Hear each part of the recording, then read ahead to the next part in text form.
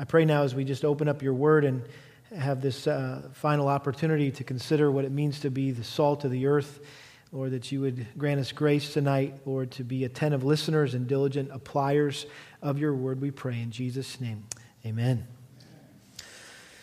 Well, take your Bibles and turn back to our theme verse, Matthew chapter 5, verse 13, and I trust this has been a helpful series for you. It has been for me, I know, just to revisit some key passages regarding our not only our responsibility, but our privilege to share the good news of the gospel with unbelievers in our lives. And so that's what we've been talking about, how to impact other people with the gospel. And so just to get the context again, in Matthew chapter 5, this is a part of the Sermon on the Mount, and this comes at the tail end of the Beatitudes, where Jesus is explaining to his followers what he expects of them. That this is what Jesus expects of those who commit their lives to follow him. And he begins by telling them how blessed they'll be if they're a certain way. And in verse 11 it says, "Blessed are you when people insult you and persecute you and falsely say all kinds of evil against you because of me. Rejoice and be glad, for your reward in heaven is great. For in the same way they persecuted the prophets who were before you." And then he goes on to say this, "You are the salt of the earth. But if the salt has become tasteless, how can it be made salty again? It is no longer good for anything except to be thrown out and trampled underfoot by men."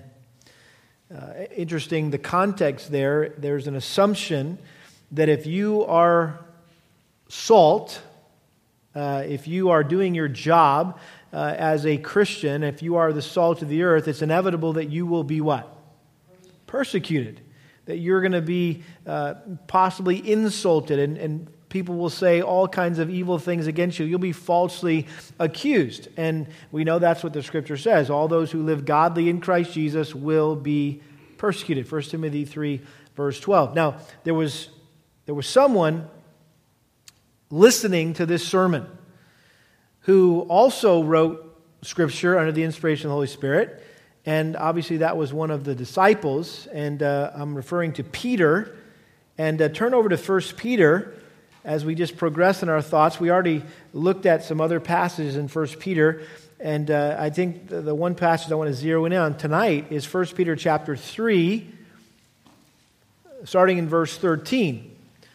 And again, Peter was there on that hillside, cascading down to the Sea of Galilee when Jesus gave that famous Sermon on the Mount. He was right there, probably in the front row, listening to all that Jesus was saying about, hey, you're going to be persecuted, and you should rejoice when you're persecuted, and listen, you need to be the salt of the earth.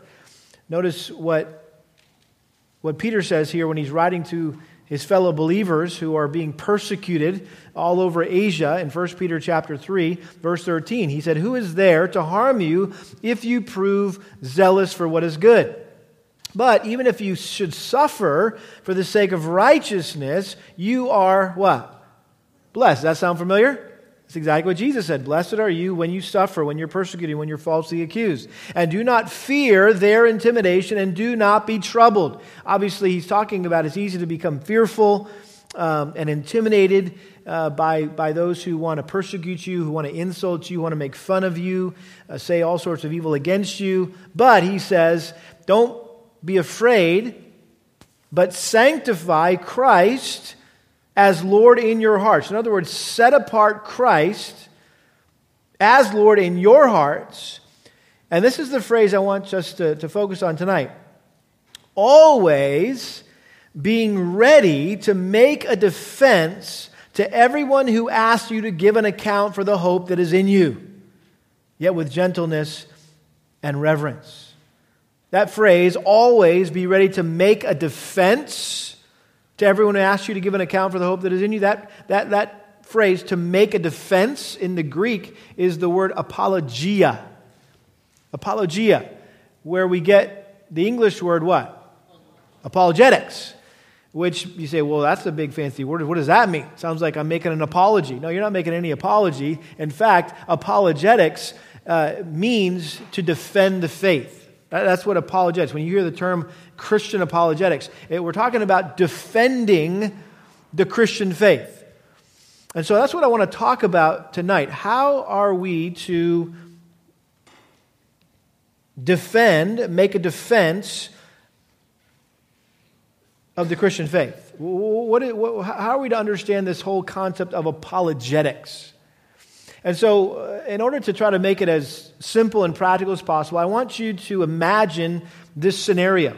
So you children, you young people, you're going to need to project yourself into college. We got some college. How many college students we got here? Okay, so you college students, this is going to be like straight across application for you guys, all right? You're not going to have to imagine. This is happening potentially in your life. But if you're a younger student, project yourself into college. If you're older than that, obviously project yourself back to college, or maybe imagine this is your child, this is your son, this is your daughter who's in this situation at their college, or this is your grandson or your granddaughter for those of you a little bit older, okay? And so this is a scenario. You show up to your first day of college. This is this fall coming up in September. And so you're there and you sign up. You know, you got that rush week and you got the sororities and the fraternities out there. And so you want to find a good Christian, group to join. And so you find that Christian group and you sign up and you're excited about meeting with these other believers on your campus. And this is a secular campus. And so you're really looking forward to having some good fellowship and some good Bible study in the midst of this godless culture that you're going to be going to school with for the next 4 years. And so not long after that, the president of the school contacts you and he says, hey, listen, I noticed that you signed up for this Christian fraternity or this Christian Bible study, this Christian group, and so I have a plan. I'm planning this fall to have a special all university or all college assembly about religious awareness. And I'm looking for different students to represent different religions, and I want to expose all of our students to the wide variety of religious beliefs on our campus. And so I want to give you an opportunity, because you signed up as a Christian to this Christian club, I want to give you an opportunity to tell the rest of the student body and faculty about Christianity. And he says, I just wonder if you're willing to share with the whole school why you're a Christian. Basically, we just want you to give a defense of the Christian faith. And so what do you say? You up for that? Well, yeah, I would think you might be like, whoa, that's like the whole university. There's like stinking 10,000 people on this campus, and this is going to be a big. So you're initially fearful. Your mind races, thinking about anything you could come up with as an excuse to have to say no. I can't do that. I'm not available, right? But then you remember the series about being the salt of the earth, and you remember this passage about always being ready to give a defense, make a defense to everyone who asks you to give an account for the hope that is in you. And you're like, oh man, I can't pass this opportunity up. So even though you're scared to death, you agree to do it. And he says, great. And he slaps you on the back and he walks away and gives you the date where you need to be ready. So you stand there stunned, wondering, what in the world am I going to say? How am I going to ever convince people that Christianity is true and that they need to become a Christian? I mean, the professors here are so intellectual, and the students, man, they're just so skeptical. I need to start studying right now. And so for the next couple of weeks, you study like crazy and you begin reading books on logic, hoping that maybe you can reason with the intellectual people, the professors, and you can logically prove to them that there is a God and that the Bible is true. And so you study all the different rational arguments for the existence of God. You look into the cosmological argument about, listen, every effect has a cause, and so how can you have this, right, without having something that caused it? You look into the teleological argument for the existence of God, which basically says that design demands a designer. How can you have a watch without a watchmaker? How can you have a car without an engineer, a designer, and a production? You can't do that. And then you look into the ontological argument for the existence of God, which is basically that a perfect being is the greatest thing that anyone can conceive of, and people of all times, in all places, have believed in a God or gods or some spiritual being. And so you're studying all these rational arguments for the existence of God. And then you start thinking about all the skeptical people, that they might not understand these rational arguments. In fact, they want tangible empirical data. They want evidence. And so you begin to read books on the evidence for Christianity. And so you get that classic book by Josh McDowell, Evidence That Demands a Verdict. You all heard that book, Evidence That Demands a Verdict? Very popular book.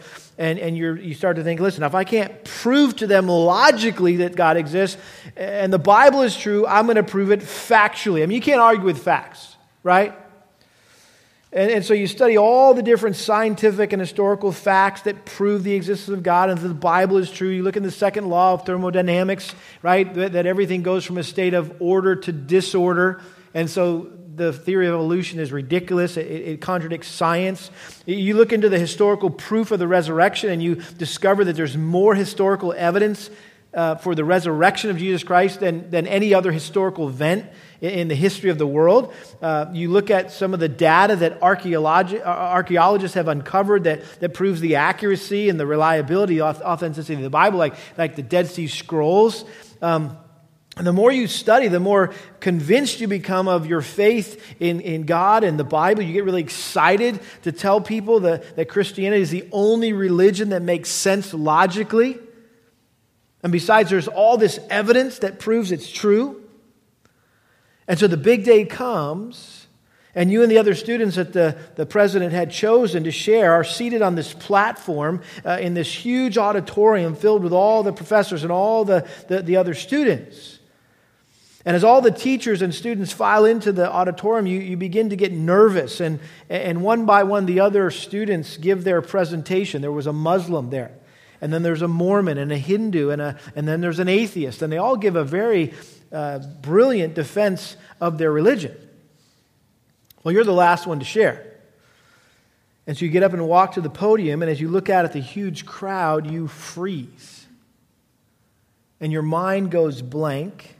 You forget everything that you were going to say. You can't remember anything you studied. The only thing that comes to your mind is a silly little song that you used to sing in Sunday school.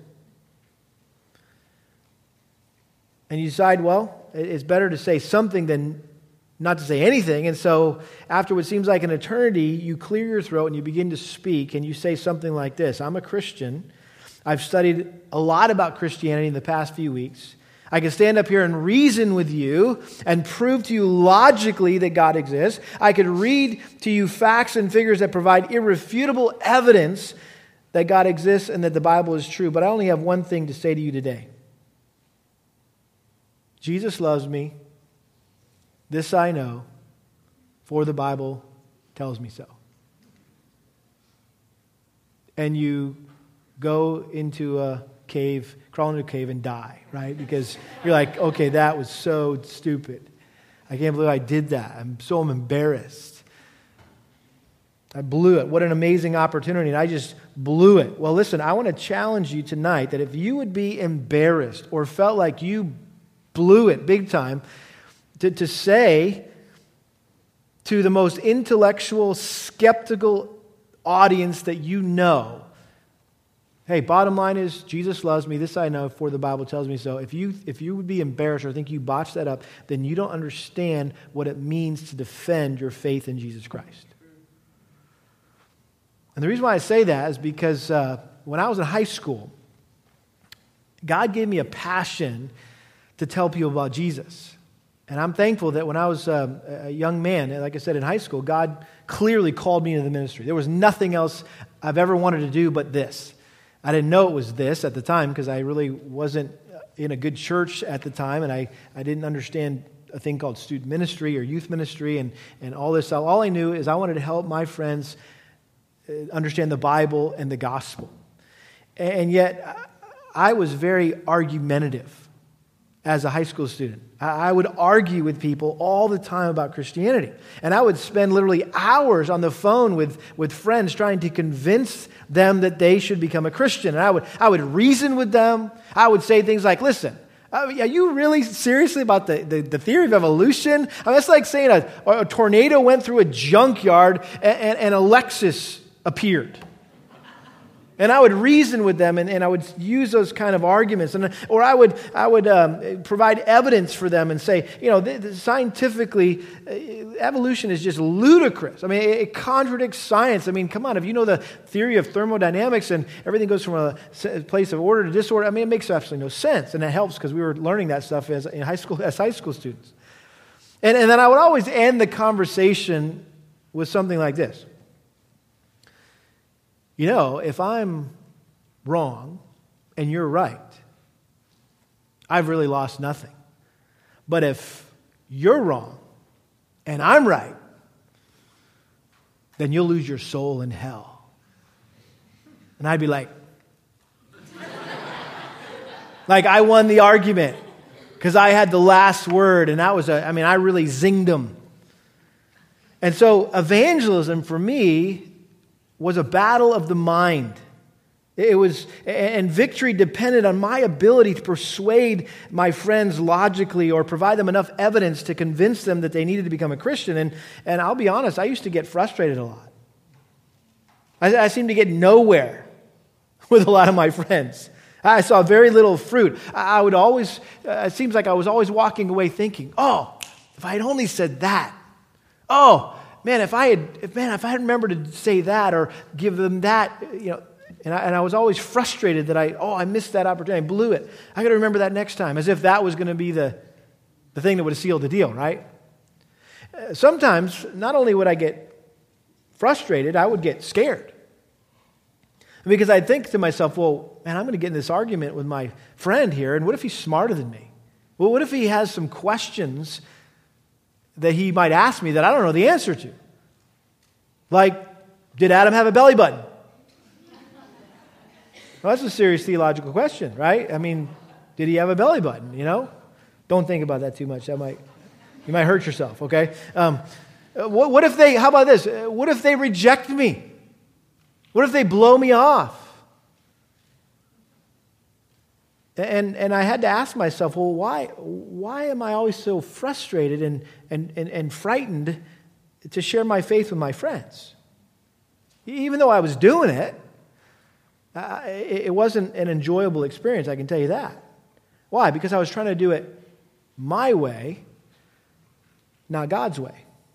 My heart was right. I was zealous to tell others about Christ, but the way I was going about it was all wrong. And I'll never forget an experience. Some of you may remember this story, but there was a gal at school. Her name was Jennifer Nadeau. I'll never forget her. Really cute gal. And I wanted to date her. The problem was she wasn't a Christian, so I had to get her saved first, right? And so I remember having these conversations with Jennifer Nadeau. And this was the day when there was no cell phones and there was no portable phones. It was like this phone in our kitchen that had this 25-foot cord, little thurly thing. And you could walk all the way into the living room. You could walk all the way into the kitchen. And you could just go and wrap yourself around all sorts of stuff with this cord. So I would just get on the phone with Jennifer Nadeau at night. And I'd be talking to her. And I'd be sharing the gospel with her. And I'd be weaving in and out of the living room and the dining room and the kitchen and just pacing away, just reasoning with her and providing her evidence. And I remember one night my mom was washing the dishes and I was pacing in and out of the kitchen and just going at it, just ranting and raving and arguing with Jennifer Nadeau, trying to get her saved so I could ask her out Friday night, right? So my mom stopped washing the dishes and she came over and she took, there was a little drawer by our phone and she pulled out the drawer, took a pencil and some paper and she wrote a little note and she just kind of put it there by the phone, obviously wanting me to read it. She went back to washing the dishes. So the next lap I came around, I looked down and this is what the note said. I'll never forget it.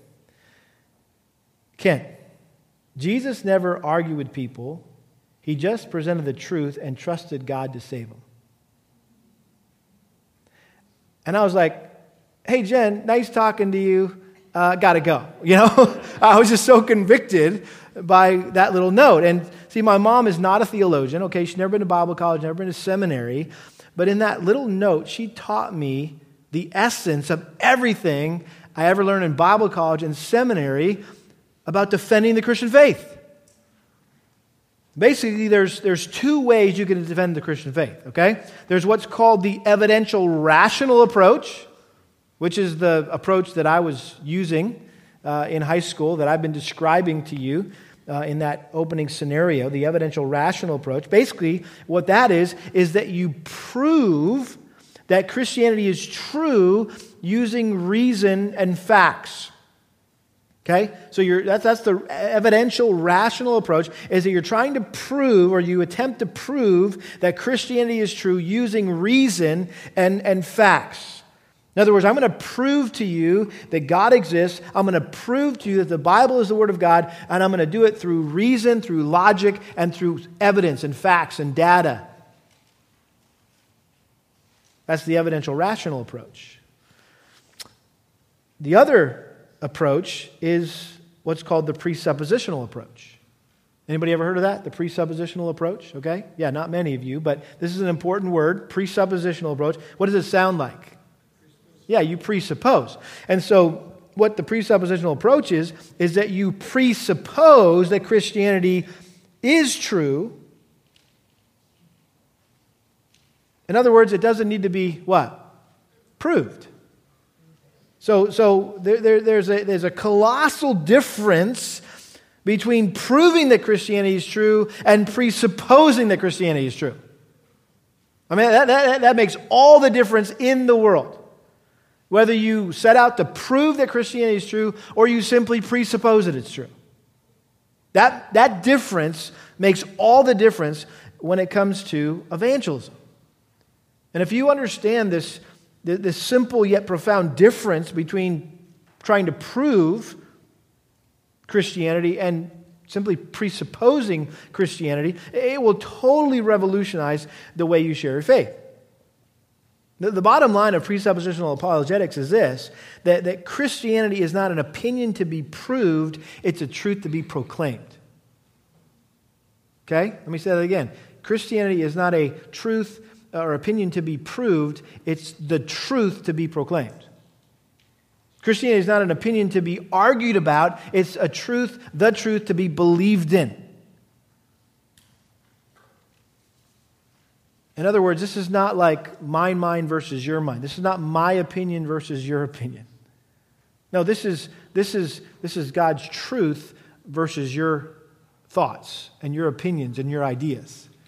And so basically what it does, it takes you out of the equation. All you're there is to, as Billy was talking about, being an ambassador for Christ, where you're appealing on behalf of God, right? You're just like, hey, let me show you God here. This is not mine versus mine, my religion versus your religion. Let's go to the mat. No, it's simply saying, hey, this is what the Bible says. And whether you believe it or not, it's true. See, we need to appeal to people not on the basis of logic and evidence, but on who they are and what they already know. They are God's creature living in God's world. And so when it comes to sharing the gospel, you don't have to prove it. You just have to proclaim it. They already know it's true. You're like, wait a minute. The last time I talked to my friend, they said they didn't believe it was true. Well, they said that. They may have said they didn't believe it, but what does the Bible say? The Bible says they believe it. That they know there's a God because of creation. And so you're like, wait a minute, this has got to be too easy here. It's too simplistic. You expect me to think that my friends, my coworkers, my classmates, my family members are going to let me just share the gospel with them and I'm just going to be able to say, hey, this is the truth. You know it's the truth. I know it's the truth. You need to repent of your rebellion against God. Submit to His authority as your creator, as your sustainer, as your judge. Place your faith in Jesus Christ and His death on the cross. Follow Him as Lord and Savior. Period. End of discussion. Yeah, that's what we should do. You're like, well, wait a minute. There's got to be a better way. Are you kidding me? So I would submit to you that the presuppositional way of defending the faith isn't just the best way, it's the only way. Why? Because it's God's way. I mean, think about it. How does the Bible begin? Does anybody have an introduction or some kind of preface to the Bible where God says, now, before I introduce myself, let me just prove to you that I exist. And let me give you 5 rational arguments for my existence. Or let me give you all this evidence that has been found over the centuries to prove that I exist. How does the Bible begin? Genesis 1:1. In the beginning, God. Guess what? God's a presuppositionalist. He doesn't waste time arguing, trying to prove that he exists. He just assumes that you know he exists. Isaiah 45:22, I love, this is how God preaches the gospel. Turn to me and be saved, all the ends of the earth, for I am God and there is no other. Period. He doesn't say, oh, let's talk about all the other gods. Let's compare me to all the... No, you need to repent, turn to me because I'm the only other God. Period.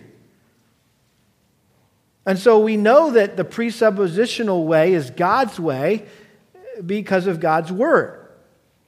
And there are 2 foundational truths that I want to share with you tonight that God has clearly revealed to us in His Word that compel us to evangelize presuppositionally. If we're not convinced of these 2 truths, it's impossible for us to evangelize God's way. And when we do evangelize God's way, I promise you that fear and that frustration will be minimized, if not go away completely. You're like, whoa, I'm interested in those 2 truths because I get frustrated and I get scared a lot when it comes to sharing my faith. What are those? Well, when I came to grips with these 2 truths, when I think I really began to grasp these 2 truths, it was the most liberating stuff, the most freeing stuff that I've ever learned. And I promise you that if you understand these 2 truths, it will free you as well. It will liberate you as well. What are these 2 truths? You ready? You're going to be disappointed. Number 1 is man's depravity, and number 2 is God's sovereignty. Man's depravity and God's sovereignty. You're like, what? I thought we were talking about evangelism. What does that have to do with evangelism? Well, you tell me. Let's look first of all just at some verses that highlight man's depravity. And you can try to keep up if you want, but I'm just going to go through some Old Testament and New Testament passages very quickly to describe verses that describe man's depravity. Genesis chapter 6, verse 5. Then the Lord saw that the wickedness of man was great on the earth, and that every intent of the thoughts of his heart was only evil continually. Did you hear that?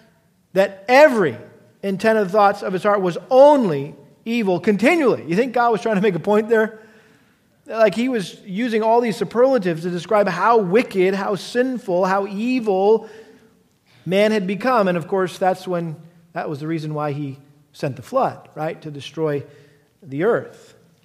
How about this one? Jeremiah 13, 23. This is a very interesting verse. Jeremiah 13, verse 23. It says this, can the Ethiopian change his skin or the leopard his spots? Good question. Can a black person make himself white? Can a leopard become a tiger? What's the answer to those questions? No. Why? Because that's who they are.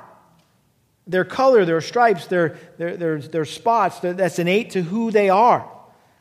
Verse 23, then you also can do good who are accustomed to doing evil. In other words, it's just as impossible, just as it's impossible for a black person to become white or a leopard to become a tiger, that it's impossible for an evil person to become good. Why? Because it's who we are. The evil within us is innate. It's within us. And then, of course, we've got Romans chapter 1, Romans chapter 1, verse 18 and 19, "For the wrath of God is revealed from heaven against all ungodliness and unrighteousness of men who suppress the truth in unrighteousness." You say, what truth are they suppressing? Because that which is known about God is evident within them, for God made it evident to them. He goes on to talk about how since the creation of the world, His invisible attributes, eternal power, divine nature have been clearly seen, being understood through what is made, so that they are without what? Excuse. For even though they knew God, they did not honor Him as God or give thanks, but they became futile in their speculations, and their foolish heart was darkened. And he goes on to talk about how they exchanged the truth of God for a lie. Romans 8, verses 7 and 8. "The mind set on the flesh is hostile toward God." In other words, the unsaved mind, the fleshly mind, our minds, are hostile toward God, for it does not subject itself to the law of God, for it is not even able to do so, and those who are in the flesh cannot please God. This is what's called the noetic effects of sin. It doesn't have anything to do with Noah. It has to do with the Greek word nous, which is the word for mind. And so guess what? Sin doesn't just affect our bodies, and we all know that sin affects our body because we get old and we die, right? That's how sin affects our physical body. But sin has also affected our minds. In other words, we don't think straight. Our minds are messed up. We think insane things, and we're seeing a lot of that in our world today. We've looked at Romans 1, how God gives them over to immorality, sexual immorality. God gives them over, secondly, to homosexuality, and then thirdly, gives them over to insanity, where their mind just doesn't even work straight. That's talking about our depravity. And then lastly, 1 Corinthians chapter 2, verse 14, says this: "A natural man," that's somebody that doesn't have the Spirit of God, an unbeliever, "does not accept the things of the Spirit of God, for they are foolishness to him, and he can't understand them because they are spiritually appraised." And so that's why an unbeliever, oftentimes when he hears the gospel, will think to himself or say to you, "That is the stupidest thing I've ever heard." It's foolishness. Makes no sense to that natural man. Why? He doesn't accept the things of the Spirit of God because those are spiritually appraised, right? He needs the Spirit, right? Without the Spirit, you can't accept the things of God. And so all that to say that an unbeliever does not put out the welcome mat, if you will, to the truth, to the gospel. In fact, he's not just not putting out the welcome mat, he is locking the doors, he is barring the windows, he's doing everything he can to keep out the truth. Another way to look at it is that unbelievers are not on the same wavelength as God. God broadcasts on FM, and unbelievers have an AM receiver. You ever try to pick up FM stations on an AM receiver? It's impossible. Can't do it. So they're not on the same wavelength. So God's broadcasting on FM. They only have an AM radio, so they're like, it's all static to them. You're sharing the gospel, and it's just like, that's all they're hearing. And so unbelievers have a lack of ability in and of themselves to receive and examine spiritual things. It's like a blind man in an art gallery. You imagine that? A blind man in an art gallery, he can't appreciate what's going on. It's like a deaf person in a symphony. This is what we call depravity. That man is totally and completely corrupted with sin, sinful to the core, and it's affected us not just physically, but mentally, as I already mentioned. And what that means is we will not, and it's not that we will not, it's we cannot. We cannot understand and accept the truth of the Word of God. We don't want to know the truth, and even if we did, we couldn't. That's why theologians often define depravity as simply inability. That's really a synonym for depravity, is inability. And so that's the first truth we have to come to grips with in Scripture. Man's depravity and what that means. The second truth that we need to come to grips with is God's sovereignty. And we've been learning about this in the Gospel of John on Sundays. And let me just remind you of a few verses here. John 1, Verse 12, but as many as received him, to them he gave the right to become children of God, even to those who believe in his name, who were born not of blood, nor of the will of the flesh, nor of the will of man, but of God. That if we're saved, if we're going to be saved, it's not by our will, it's by God's will. John 6, verse 65. For this reason I have said to you that no one can come to me unless it has been granted him from the Father. No one can come to Christ unless God has granted him the ability to do that. John 15, 16. Jesus said very bluntly, you did not choose me, but I chose you. And then, of course, Romans chapter 8 is very clear about salvation. Listen to this description that Paul gives about salvation and tell me who's missing in this description. This is Romans chapter 8, verse 29. It says, for those whom he foreknew, he also predestined to become conformed to the image of his Son, so that he would be the firstborn among many brethren. And these whom he predestined, he also called. And these whom he called, he also justified. And those whom he justified, he also glorified. Who's doing all the work of salvation? God is. We're being acted upon. And then, of course, Romans 9:16, when Paul was giving the greatest defense of election anywhere in Scripture, he said this in 9:16. So then it does not depend, what? Salvation does not depend on the man who wills or the man who runs, but on God who has mercy. So all these verses are highlighting God's sovereignty in salvation. And this is how we could define sovereignty. Sovereignty is that God is totally and completely in control of the process of salvation. Man has absolutely nothing to do with it. God has everything to do with it. And another word for sovereignty you could maybe put as a synonym would be ability. If depravity equals inability, sovereignty equals ability. And so you see the connection here between man's depravity and God's sovereignty, that total depravity requires total sovereignty. If we can do nothing, God must do everything. If we could be defined as inability, then God has the ability. So these two truths really are not at war with one another. They go hand in hand. They're like two sides of the same coin: man's depravity and God's sovereignty. In fact, turn to Ephesians chapter 2 real quick.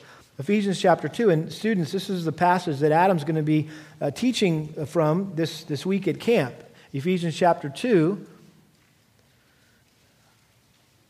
verses 1 through 10. But I want you to, as I read this, look at man's depravity holding hands with God's sovereignty here. You ready? Watch this. And you were dead in your trespasses and sins. You know what that means in the Greek? You were dead, okay? You were dead in your trespasses and sins. I mean, you can't get any more incapable or unable than being dead, right? Dead is dead. You're completely 100% unresponsive to any kind of stimulus whatsoever.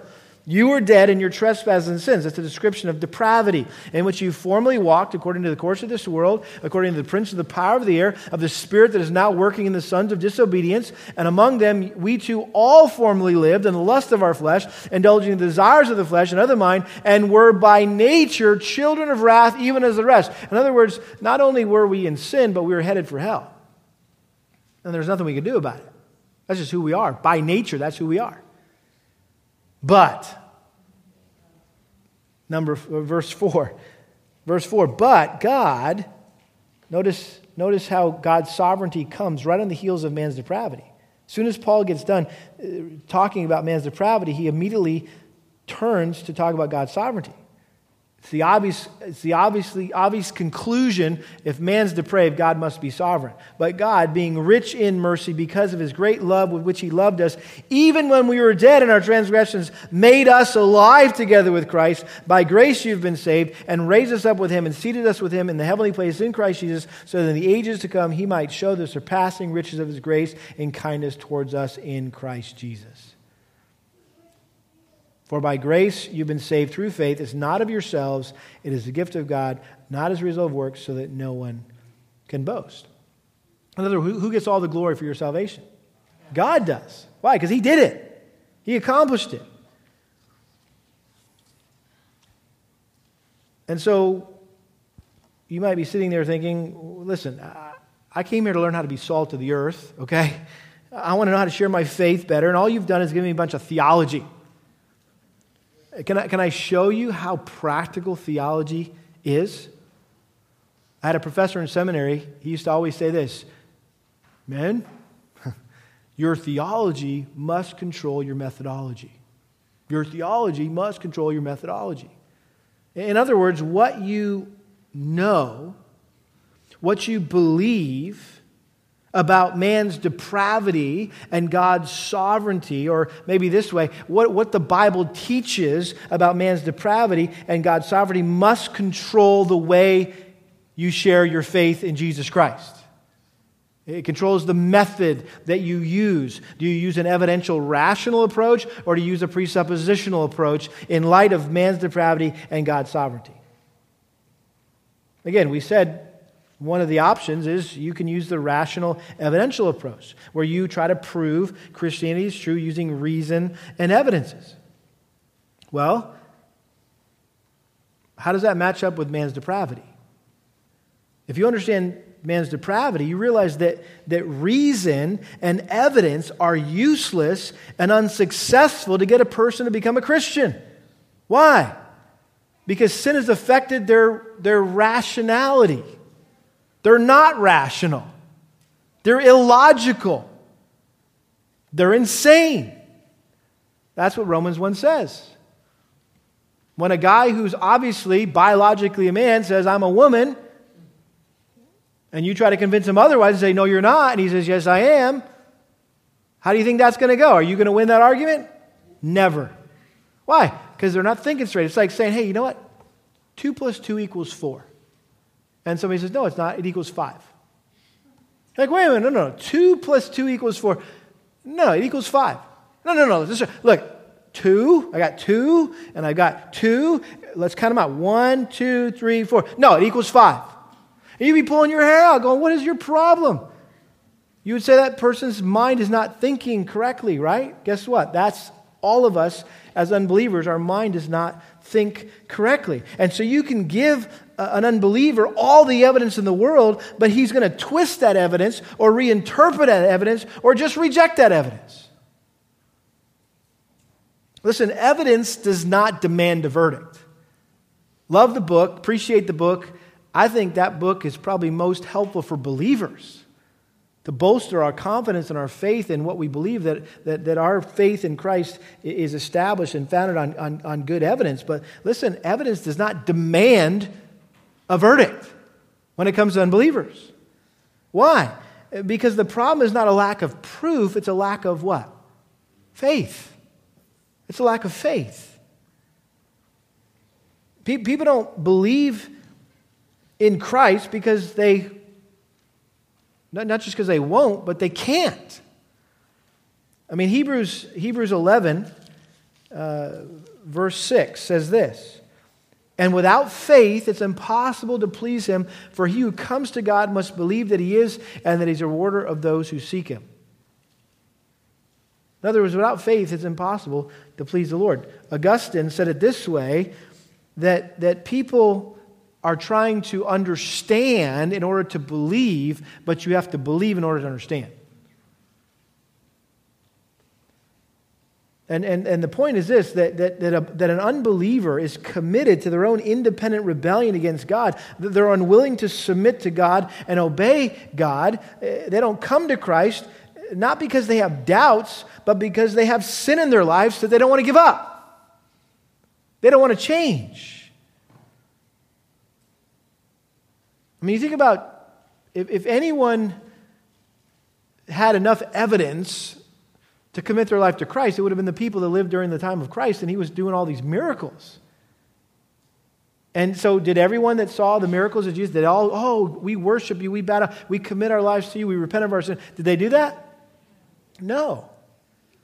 Why? Because they were unwilling to give up their sin. And that's what John says. They love the darkness, right, more than the light.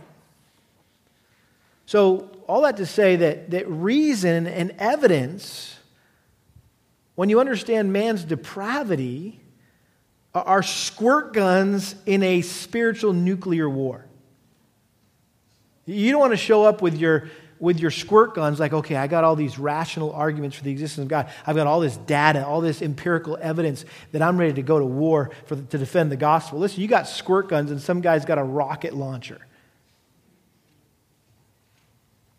And what they're doing is they're trying to get you to come to their side. Hey, talk with me on my level, mind versus mind, opinion versus opinion, idea versus idea, and guess what? You'll lose every time. Because they'll twist what you say, they'll reinterpret what you say, and you'll walk away going, man, I don't feel like I accomplished anything. Well, guess what? Because you were fighting on their side. And so don't go to their side. Just say, hey, I'm gonna use the weapons that God has given me. You say, well, what are the weapons we should use? Well, what do you think the weapons we should use are? The Word of God and the Spirit of God.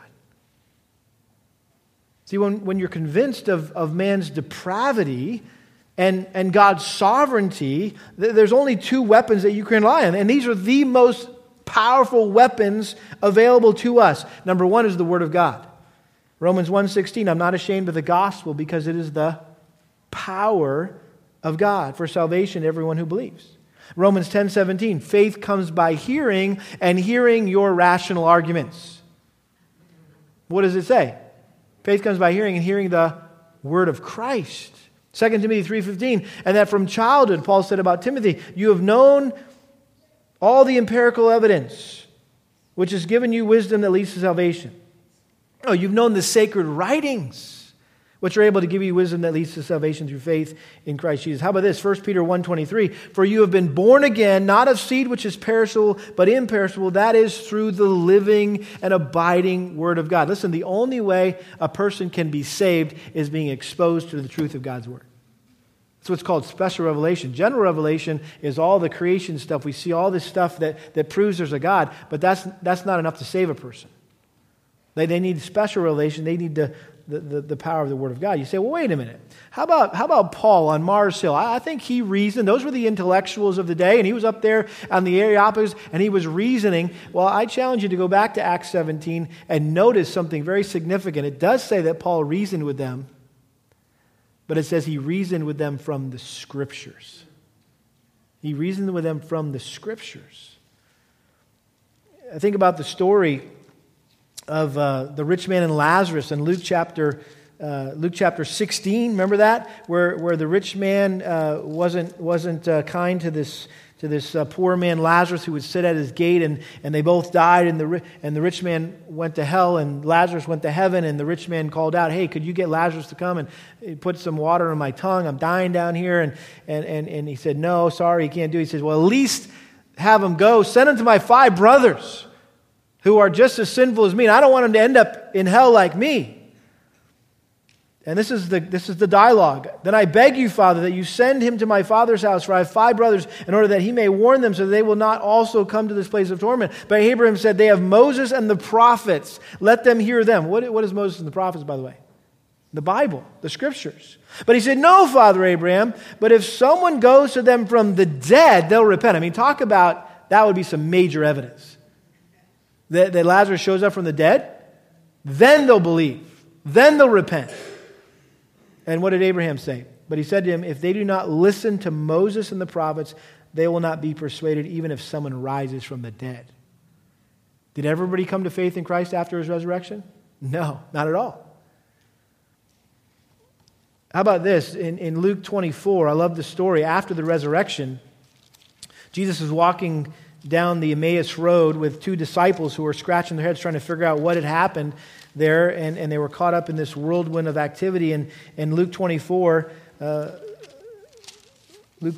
I'm in John, Luke 24, I love this story. And as you know, he's walking with these 2 disciples, and they couldn't figure out what had happened. And this is what it says in Luke 24, verse 32.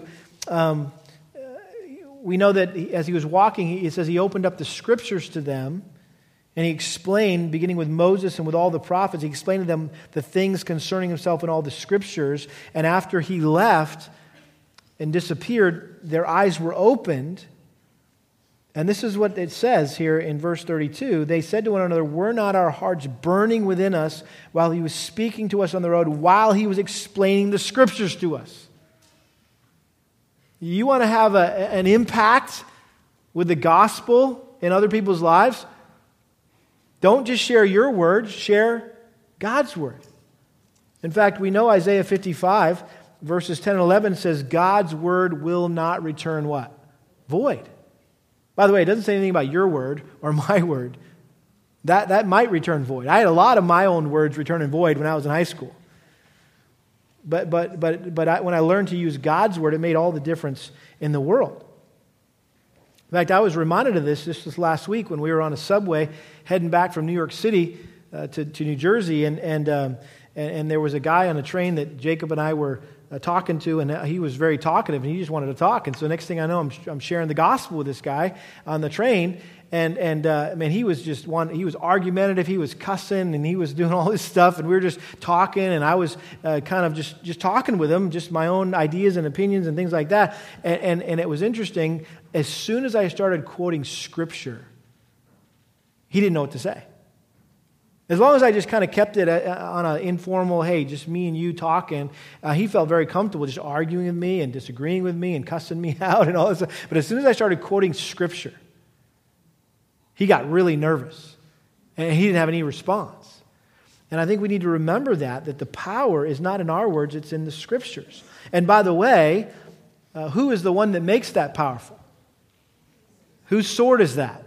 The Spirit's sword, right? Ephesians 6:17, take the sword of the Spirit, which is the Word of God.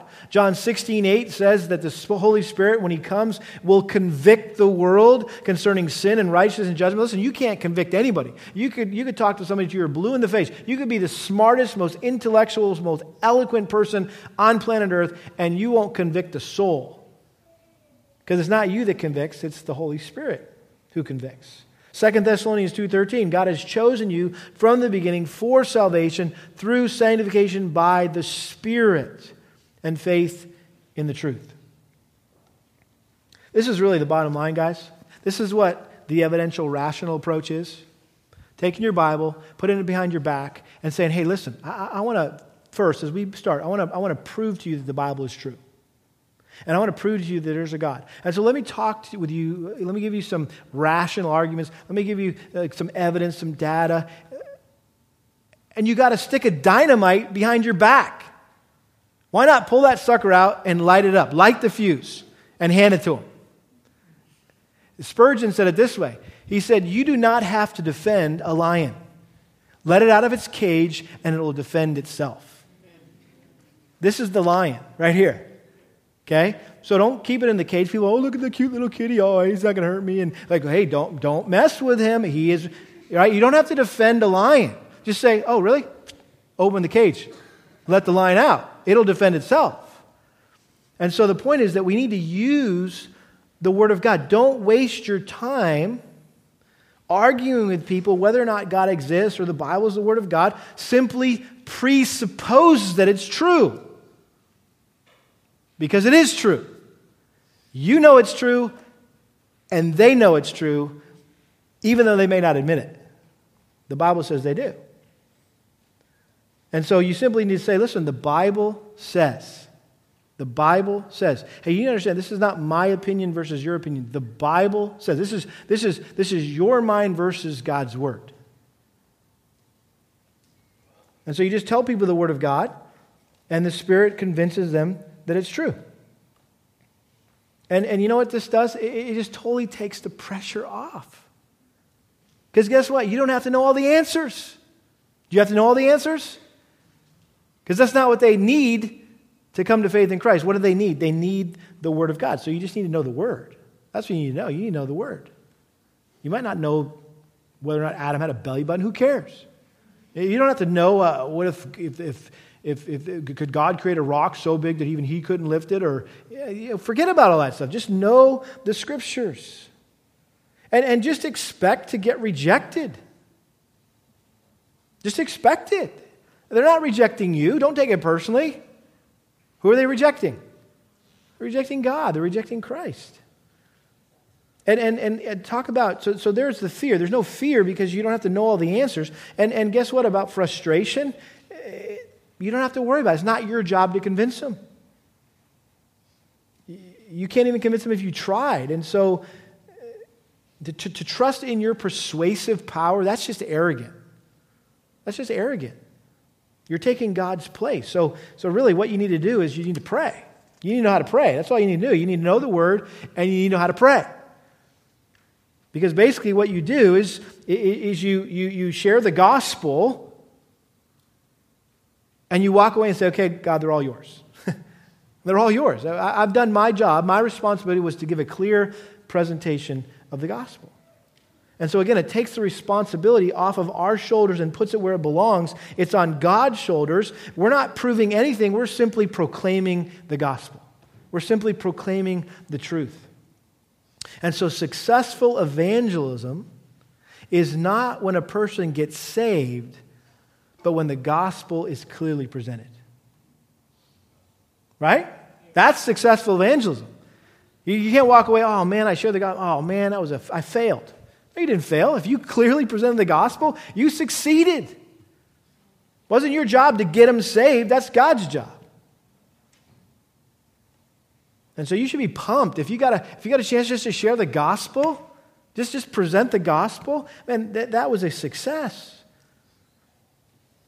And so again, Billy talked about this the last couple of weeks. One of the best things that you could do, one of the most helpful things I ever did in attempting to be a better evangelist, a better soul winner, was simply memorize a concise presentation of the gospel. Because oftentimes that's like, what do I say? I don't know what to say. I'm sitting next to the person in the airplane. What do I say? Well, guess what? I'm sitting next to the person in the airplane. They're going to get God, man, Jesus, you. And I'm just going to go through that. God, man, Jesus. I'm going to explain that. I'm going to read a verse. God, man, Jesus, you. Or I'm going to do the Romans road. Romans 3:23, Romans 6:23, Romans 5:8, Romans 10:9 and 10, right? You just do a little plan of salvation. Just something that you just got locked in there. You got that thing memorized, and you can whip it out, and you can use it any time.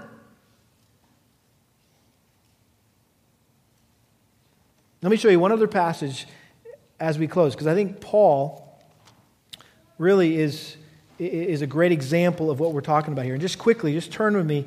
You're not going to regret turning, trust me. Okay, 1 Corinthians chapter 1 here. This is so cool. This brings it all together. Okay? This is 1 Corinthians chapter 1, verse 17. This is the Apostle Paul. You ever thought, man, I wish I was Paul, man. I wouldn't have any problems sharing my faith, sharing the gospel. Man, this is Paul. He was so intelligent. He was so eloquent. Man, I wish I was Paul. Well, check out what Paul said. For Christ did not send me to baptize, but to preach the gospel. This is 1 Corinthians 1:17. Not in cleverness of speech, so that the cross of Christ would not be made void. Notice he says, for the word of the cross is foolishness to those who are perishing, but to us who are being saved it is the power of God. Verse 20, where is the wise man? Where is the scribe? Where is the debater of this age? Has not God made foolish the wisdom of the world? So he's talking about this context of people wanting to debate the gospel and debate the existence of God, and all these arguments and rational arguments and all kinds of. Verse 21, for since in the wisdom of God, the world through its wisdom did not come to know God, God was well pleased through the foolishness of the message preached to save those who believe. Now notice this. He calls out the Jews and the Greeks. For indeed, Jews ask for signs and Greeks search for wisdom. Interesting. So the Jews were evidentialists. They wanted to see it. They had to see it to believe it. They were looking for signs. Give us a sign and we'll believe you. And the Greeks were what? Rationalists. They were searching for wisdom. Let's talk about this. Let's reason. Let's sit up on the Areopagus, Mars Hill, and debate all the different theories of religion in the world. He says, for indeed, Jews ask for signs. So there's those that are evidentialists. It appears that they want evidence. And then there's the Greeks that they want to have rational discussions with you. But guess what? We preach Christ crucified. To Jews a stumbling block and to Gentiles foolishness. In other words, we're not going to play by their rules. We're not going to give them the signs. We're not going to give them the wisdom. We're just going to preach Christ. And you know what? Yeah, so the Jews, it's a stumbling block, and the Gentiles think we're stupid, okay? That we're morons. That's what the word means, by the way.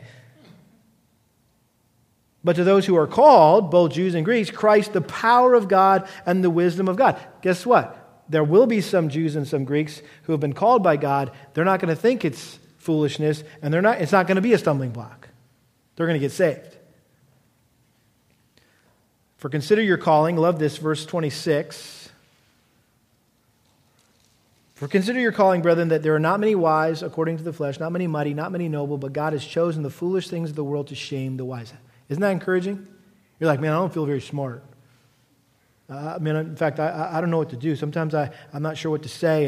And well, guess what? God has called and chosen you to share the gospel.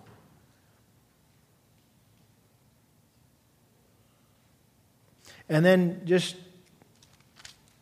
following the train of thought here, just jumping down to chapter 2, verse 1. Notice this, when I came to you, brethren, I did not come with superiority of speech or of wisdom proclaiming to you the testimony of God. In other words, I did not come with my intelligence or my eloquence. That was not what I was relying on, for I determined to know nothing among you except what? Jesus Christ and Him crucified. In other words, Paul didn't let people get him running down all sorts of rabbit trails, talking about all these other things that don't matter. He said, I'm going to focus on one thing, and that's Jesus and Him crucified. And I'm not going to let anything or anyone get me off of that. I was with you in weakness and in fear and in much trembling. In other words, he was talking about how he was completely dependent on the Lord. He wasn't able, he was inadequate in and of himself. And my message and my preaching were not in persuasive words of wisdom. I wasn't throwing out all these rational, evidential arguments, but in demonstration of the Spirit and of power, so that your faith would not rest on the wisdom of men, but on the power of God. Listen, salvation is totally God's work for God's glory. And the way we offer salvation, the way we present salvation must reflect that. And so when we are convinced of man's depravity and God's sovereignty, we will be compelled to present the Word of God in the power of the Spirit of God for the glory of God. That's evangelism God's way. Amen? Amen? And I'm telling you what, guys, it will, when you grasp a hold of this, it will completely liberate you. It'll unleash you as just a gospel sharing machine. Let me pray. Father, thank you so much for your word and how it just helps us think through how we're supposed to share the gospel. You wouldn't have called us to share this good news of salvation with the lost and not show us how to do it. And we just want to mimic you. We want to share truth like you share truth. And it's very clear that you do it in a presuppositional way, that you just presuppose that it's true and that we know it's true, and you just proclaim it, and you don't feel the need to prove it. And I pray you'd help us to learn, Lord, to share Christ in that same way. Lord, we don't hamstring ourselves thinking we have to know everything and have all the answers to everyone's questions, but we can just simply know Christ and Him crucified. And we can just share your word and quote Scripture and know that if you're going to use anything to save someone, it's not our rational arguments, it's not all the evidence that we can provide them, but it's the gospel message itself. That's the power. And so, Lord, I pray you liberate all of us, Lord, and get us excited about just being used as your mouthpieces, as your ambassadors, Lord, knowing that ultimately it's not our responsibility that people get saved. It's just our responsibility to share the message, to make sure that they've heard a clear presentation of the gospel. And we'll trust you, Lord, to use that witness to bring those you've called to Christ. And we'll just be able to put our head on the pillow at night and know, Lord, not have to just lay awake thinking, oh, if I had said that, done that, Lord, because that's not the case. We know that even when we completely forget things and botch things up, that your Spirit and your word are enough, Lord, to save sinners from death and hell. And so we thank you for this series. I pray that you just make our church salt and light in this world. We pray in Jesus' name. Amen.